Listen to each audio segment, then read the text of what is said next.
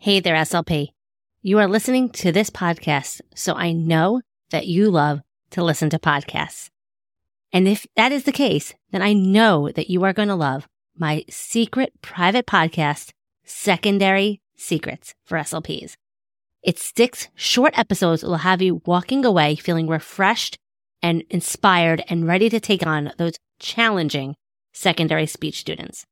So if you work with grades 4 through 12 and are in a planning rut or wanting some fresh new ideas to keep your students motivated, make sure you head to speechtimefun.com/secondary secrets. You are not going to find this podcast in your iTunes podcast search browser. You can only get access by going to that link. So head to it now. It is 6 short episodes that you can listen to it in under an hour, like totally Netflix binge worthy. I made this just for you, and I know you are going to love it. SLPs have been telling me already that it has changed their way for working with their older speech students. So head on over again to speechtimefun.com/secondary secrets or use the link in the show notes. And I can't wait to hear what you think. Now let's head on to this week's episode of SLP Coffee Talk.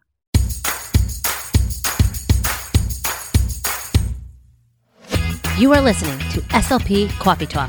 I am your host, Hallie Sherman, and I am a licensed speech-language pathologist who is in the trenches working full-time in a public school in New York. I am the author of the blog and Teachers Pay Teachers store, Speech Time Fun, where I love helping other SLPs conquer the overwhelm and get back hours spent on prepping activities. I am here to help you be the best SLP you can be and have fun while doing it. Just like your morning cup of coffee, this podcast is just what you need to start the day or week. Let's jump into today's Coffee Talk.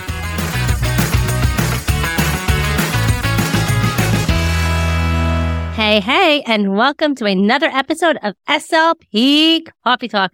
I have a returning guest here. If you didn't know, she was on the podcast probably in my first 50 episodes, I want to say a good 2 years ago. And we will link to the episode in the show notes if you want to check that one out as well. So welcome to the show, Dr. Karen. What's going on? Getting ready for the holidays. We are, the disclaimer, this episode is going live in like February, but we are recording this like week before Christmas. So just putting that disclaimer out there. Yeah. But it'll be almost Valentine's Day then. So yeah. So we'll be like over like the candy canes and thinking about candy hearts when this episode airs, and just more candy and more giving and all that fun stuff, and probably just a lot colder. But tell everyone listening who isn't familiar with who you are and your journey to SLP-ness here today. Yeah. Oh my gosh. Let's see. Where could I go with my origin story? So I started back in 2004. I spent 14 years in the school systems and was getting my doctorate at the time, and also was working on my director of special ed credential. So during that time, while I was getting my doctorate, I did a number of different administrative projects for the director of special ed credential. So I was always trying to figure out where I could be doing something else, just, kind of an additional project that had to do with the way that services were provided in my building. Partly because I get bored really easily and I always am kind of looking for projects to do, but also because I just get really impatient with things and I like to get things done if I see that there's an issue. And so I always had that idea of, where can I figure out creative ways to get things accomplished within my role as an SLP and think a little bit more flexibly about how I can provide services. So I finished my doctorate in 2014 and was kind of thinking about going the special ed director route. So I was kind of that way. I also really like research. So I was looking at higher ed and was just sort of going all these different directions and decided to just start creating some of my own resources. And so instead of going and teaching for a university, even though I did a couple adjunct assignments and really liked it, what I ended up doing was just creating my own course and starting a business on the side where the very first product suite that I created was surrounding language therapy, and really was a lot of what I did during my doctoral work as far as that research. But at the same time, I was also doing a lot with just the idea of providing services, just broader special ed with the whole team. So I was doing both of those things at the same time. And so I have, in the last time I was on the show, I talked about my language therapy framework and how I support SLPs in therapy when they have a student in front of them. But some of the things that I've been branching out to recently are more in the lens of leadership, just because I was finding as I was supporting SLPs with language therapy, they were getting to this point where it was like, this is great. I know what I'm doing when I have a student in front of me. I have a framework. I feel more confident in my direct therapy, but I still feel limited in what I can do because I only have so much time with my students. And, as you know, there's this whole team effort in order for a student to actually be successful. So really, that's more what I'm working on now is supporting SLPs, but also really the whole IEP team and figuring out how to provide comprehensive services for kids in schools and just in the community in general. So interesting. It's so amazing that you realized this need based on the initial training that you're providing SLPs. Mm-hmm. I know for me, we weren't taught leadership in schools. So what advice could you give to someone saying leadership? I'm just an SLP. Who am I to be a leader? Yeah. I mean, and I really like the idea of the de facto leadership. And I think that it's really not necessarily about your job title. It's about how you show up and what you do. And there's really a lot of ways that a lot of times people feel like they have to ask for permission for things. Like they need some kind of administrative approval for this or for that. And honestly, if you are in a position where you can build a good relationship with your administrators and they know that you're there to support the students and you gain their trust, a lot of times they'll give you a lot more support and leeway than you realize. There were a lot of times when I just kind of would come to my building principal and be like, hey, I'm doing this thing this year. And they'd be like, okay. I wanted to trial 3-to-1 model flexible service delivery. And I remember we had a special ed coordinator in my co-op, and she was not a person who directly supervised me, but she was just kind of there as a resource for us. And she was like, are you going to get approval for that? And I'm like, yeah, they're going to let me do it because I knew how to present it to them. I could kind of understand my administrator's preferences and tendencies so that I knew how to present it to them so that they were like, okay, yeah, go ahead. And same with the teachers. I knew how to kind of talk to them in a way that it made it seem like it was a win for them. Like, for example, one of my administrators, he was very efficient. He was always the guy that's like, if the staff meeting is supposed to be done at 3:30, we're wrapping it up at 3:29 and we are out of there. And so I knew that when I went to go talk to him, I had to present it in a way where it's like, this is going to be something that's helpful for the students, but also I had to make sure it was a way that, number one, he knew that I was going to take care of it. It was going to take work off of his plate, and he knew it was going to be done really efficiently. I think that a lot of times when SLPs present things to teachers, administrators, we get really excited about our ideas and we're like, oh, this cool thing, you got to try this thing with your students. But a lot of times, if it's presented in a way that makes the other person feel like it puts work on their plate, then they're like, oh my gosh, this is another thing that I have to do, when really you might know that this is actually going to help your students. It might save you time in the long run. But if you don't present it that way and you don't understand how it is for them, then you don't get as much support. So I guess I would share for SLPs that the relationships are key, but I think you have to really not be afraid to make suggestions and just take initiative and present things, but also kind of think of a way to understand what that other person's, what are the things that are driving them crazy and what's going to make them, what's going to make their life easier. I think that's really the key thing that we want to think about. I know one administrator of my building, I one time came to her like, I needed like a space to do something. And I was like, before I came to her with the problem, I go, I already have a solution for you. I already checked out who's absent today. And can I just get keys to open that room? She's like, you got it. Knowing that they don't want to have one more thing to worry about for a little old SLP in the building, and coming with the solution, and also and teach and showing them the benefits. Right. I love it. I love that because I can see the 3-to-1 model being kicked back to me because I'm on the teacher union and I'm supposed to be having the same amount of contact hours as the teachers and yada, yada, yada. What would you say to someone like me who can say, I know exactly what they're going to say back to me if I was going to present that? So with the 3-to-1 model, I think the biggest thing that you need to sell, well, number one, it doesn't have to be exactly the 3-to-1 model. That is one way that it's been trialed. It could be like 5-to-1. It could be within your work week. Maybe you have an afternoon that's your, like I've known SLPs that have just found a way to magically cram all their therapy sessions into 4 days, and it's really busy, but then they have their Friday, for example. So that would be my first thing, is that it doesn't have to be 3-to-1. That's just a starting point.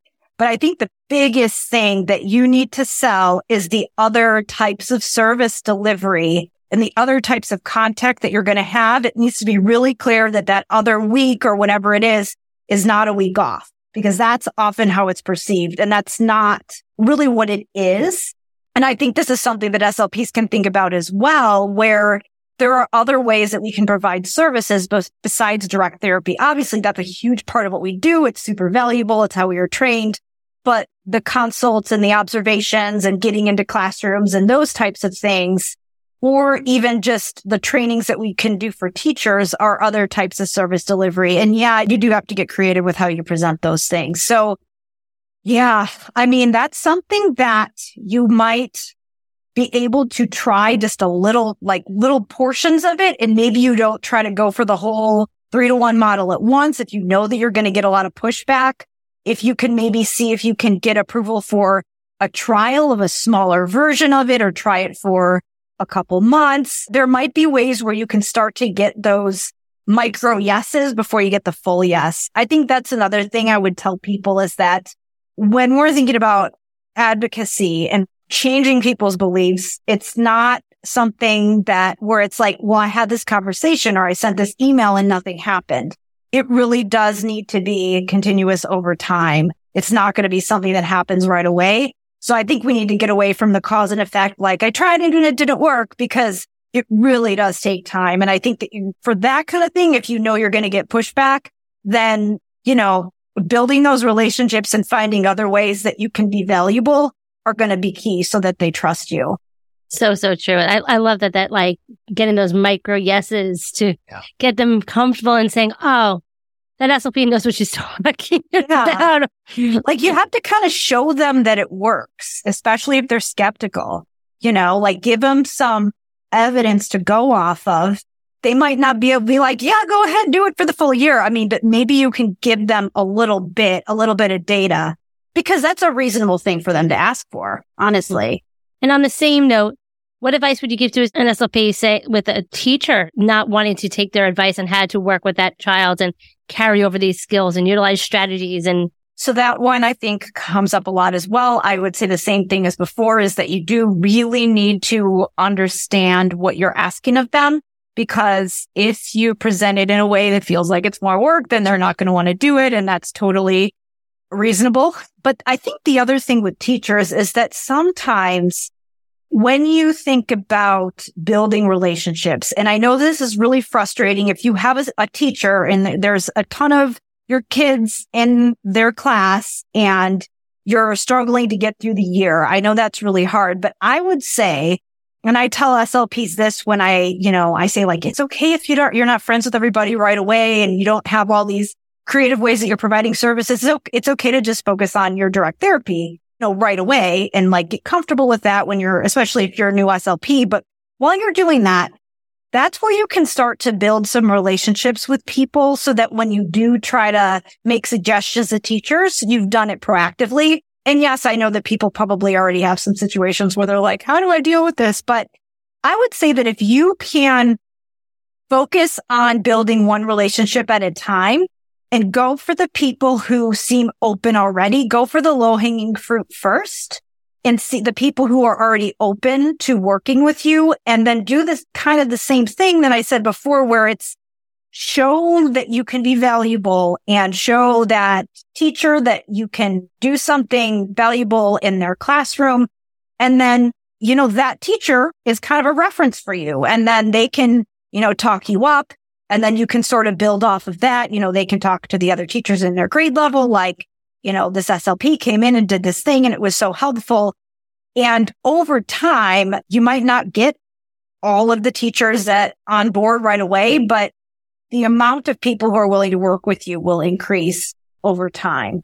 And yeah, there are going to be some people who are set in their ways, but you never know, like as you start to get more well known in your building, that can improve over time. And the other thing that I think is, it's hard. We're all busy, but I think if you utilize the other disciplines like the psychologist, the social worker, counselors, OTs, whoever else is on the team, I always had some really good partnerships with the social worker and psychologist because we would do a lot of the same things when it came to evaluation and testing. So another thing that you can do is kind of, pool your resources with them. And then maybe you can kind of work on some of those things together so that you have somebody else who's helping you out in brainstorming and it's kind of a peer to help you through that.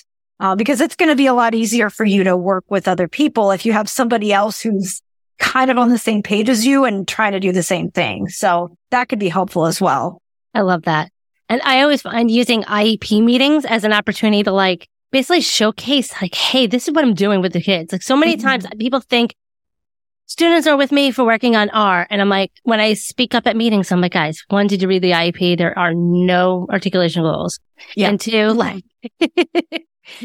did you ask me? 3, it's my chance to be this is what I'm doing with the students.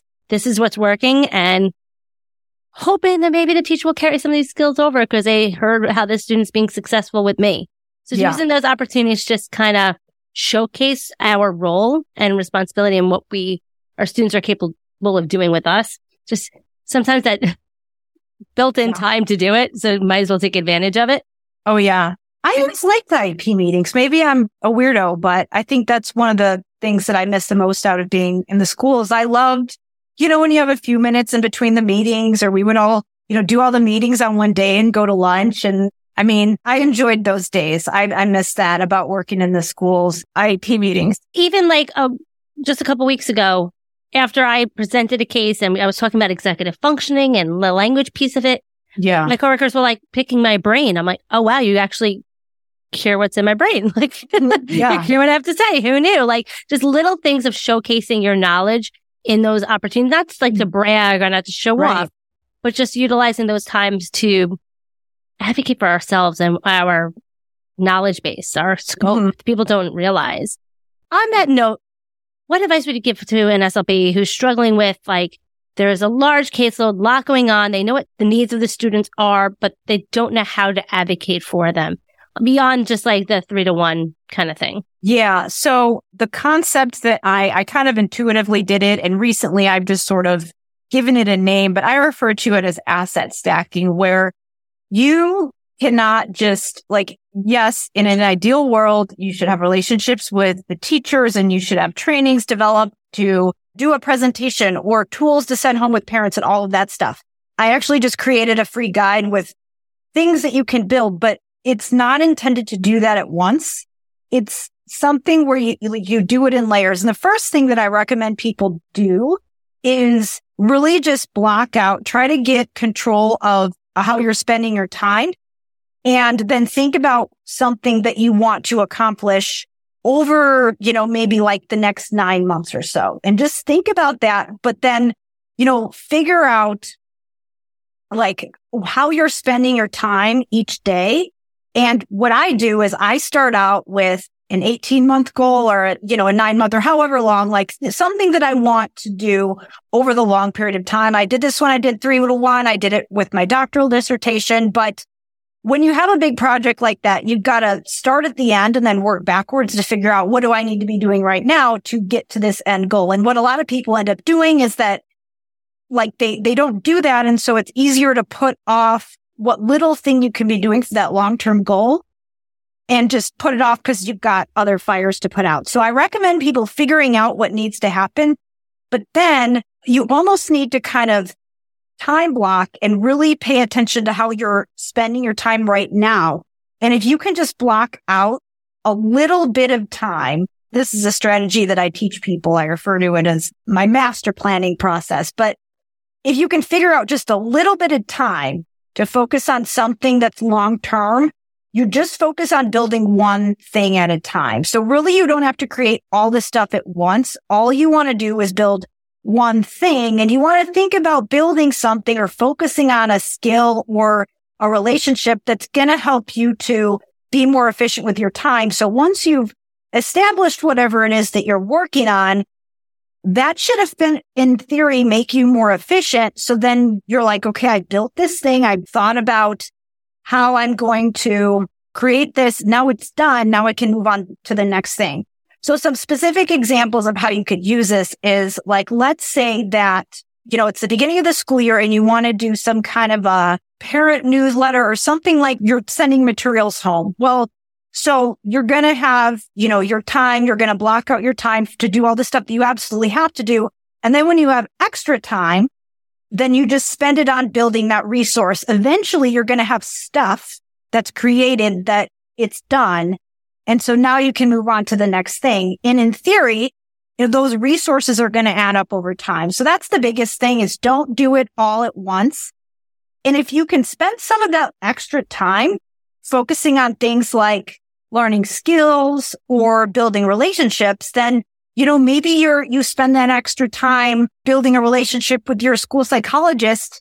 Well, that relationship could actually be something that either helps you to better serve your caseload, or, if you guys are working together on something, then that could actually help you be more efficient because you don't have to do it all yourself. So when I think about it like that, I think about one thing at a time. I do think about long term in addition to what do I have to be doing right now. And then I also think about, what are some things that I can build that are going to help me be more efficient that I can kind of stack over time. So that's the biggest thing, is that, yeah, you have to do all these things, but you also want to do it, strategically and not try to do it all at once, because then you're just going to burn yourself out and not stick with it and get frustrated. And then you just go back to doing things the way that you've always done them. And that's the way that I think about it, is one thing at a time. And I love it that you said, like, it's not something that you're going to do in a month. It was 9 months, 18 months. Like, you were thinking really long term, because you're realistic on how much of this extra time do we really have? Right. Like, maybe it's once a week when my individual student is absent or something like that. Like, right. And that way, you know exactly how to spend that time. How much time do we actually spend where it's, oh my gosh, I have an extra 30 minutes. What do I do with this? Well, if you have your plan, it's like the decision's already made and you can just get right to work, versus fumbling around thinking, what should I do for these 30 minutes? And then, Googling or checking your email or whatever it is. So if you do have that planned out up front, you do your time better because you made the decision already. I love that. And I love that even, like, I do that with even reports I have to write. Okay, I know this report is due in 3 weeks. I'm going to schedule in, not when it's done, but when am I working on it? When am I testing that kid? When am I scoring that kid? When am I writing it up? When am I proofreading it? When am I handing it in to the psychologist? Like, all those things, you can map that out. This way, you're not scrambling. Now, granted, things happen. I have a kid that I was supposed to test for today. He's been out. I was out. It is what it is. We're going to make it work. But I know myself, I don't do well under pressure like that. So I always like to make sure I have a plan in action. This way I'm not scrambling the last minute. So. Oh, yeah, that makes me so stressed out. I always think to myself, where I'm like, this is when I want to do it. But then I have this backup plan. I always give myself a cushion because I'm like, what if I get sick? What if they're not here? What if this takes me longer than I think it's going to take me, or whatever? You never know. Like, you never know if the student never ceilings, like when you think they're gonna, it just takes forever to like. You're like, why are you're still answering correctly? We only had 20 minutes. I only got through one subtest. What is going on now? Like, I've had students where I had to do like a couple items and had to reward them, and that just took forever. Mm-hmm. If I waited for the last second to do that, there is no time. So instead, I made sure I had devoted a week of opportunities to do so. So just always being mindful of all the tasks, and making this advocacy goal of yours and making it long term. Right. I love it. Versus, it's not going to be something overnight. Yeah, totally. I mean, it's got to be, I think another thing is that sometimes you want to always focus on the outcome, but sometimes you have to focus on the process and the actions that just show up and do the thing. it's like networking. It's just sometimes kind of vague and uncertain, I guess. And I think that sometimes in our field, we don't like that. We don't like uncertainty. We want the hard data. We want proof. We want evidence. Like, what do you mean we're out of control? Like, we like to be in control. That is very, very true. What advice would you give to someone who says, that's cute, Karen, but I can't do it? Oh, okay. As far as just being a leader, making change, stepping into this leadership role that their students can benefit from. I think, oh gosh, there's so many different things that I could say. I think just don't underestimate the impact that you can have. I think that change does need to happen from the top at the people who are in the positions that we traditionally think of as leadership positions, but they don't have all the information about what's happening. And so a lot of times these leadership efforts do need to emerge from grassroots effort or emerge from the bottom in order for them to be well informed. And when you have the right systems and practices in place, you can make a way bigger difference than you realize. There's, I just see so many examples of leadership within the SLP community, the clinical community, with, teachers who are doing all kinds of work, like creating materials for other professionals, creating resources for parents, doing that both at their job, serving their current caseload, doing things on the side, starting businesses. There's so many people who are taking initiative because they feel like within this current situation that I'm in, I'm limited if I just, stay here and accept it. So we can't always wait for permission to do those types of things because the people who are making those decisions don't have all the information. And, I would say that most leaders, people who are in the official leadership positions, really want you to do things like this. They want people in their buildings to be taking initiative. It needs to come across like, here's a solution that I have. You don't want to come across like you're just whining without a solution. Not that, I think that a lot of times people just feel frustrated and that's why it comes across that way. But I think that if you create the space to get yourself in the headspace where you can start to solve problems, and just, allow yourself to believe that it's possible, then really there are a lot of times solutions come to you. So you kind of just have to show up and give yourself the space to do it. Love it.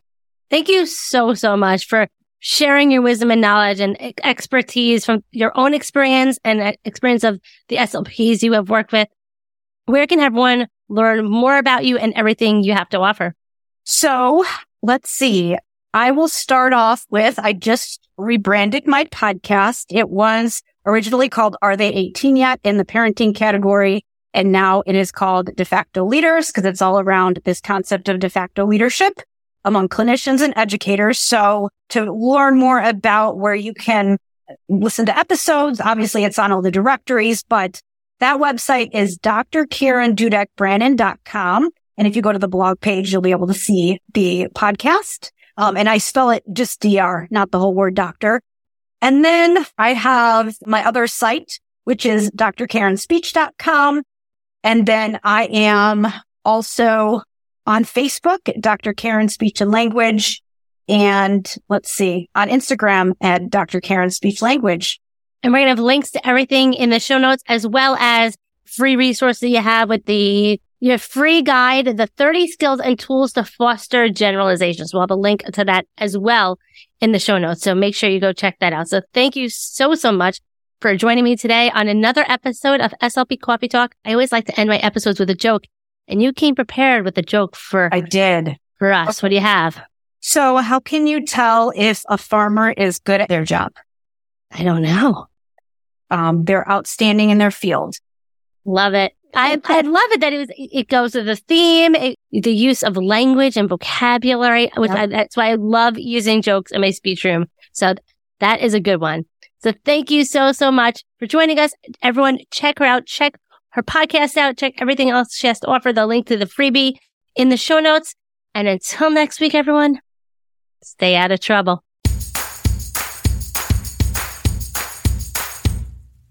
Thanks so much for tuning in to another episode of SLP Coffee Talk. It means the world to me that you're tuning in each and every week and getting the jolt of inspiration you need. You can find all of the links and information mentioned in this episode at my website, speechtimefun.com. Don't forget to follow the show so you don't miss any future episodes. And while you're there, it would mean the world to me if you would take a few seconds and leave me an honest review. See you next week with another episode full of fun and inspiration from one SLP to another. Have fun, guys.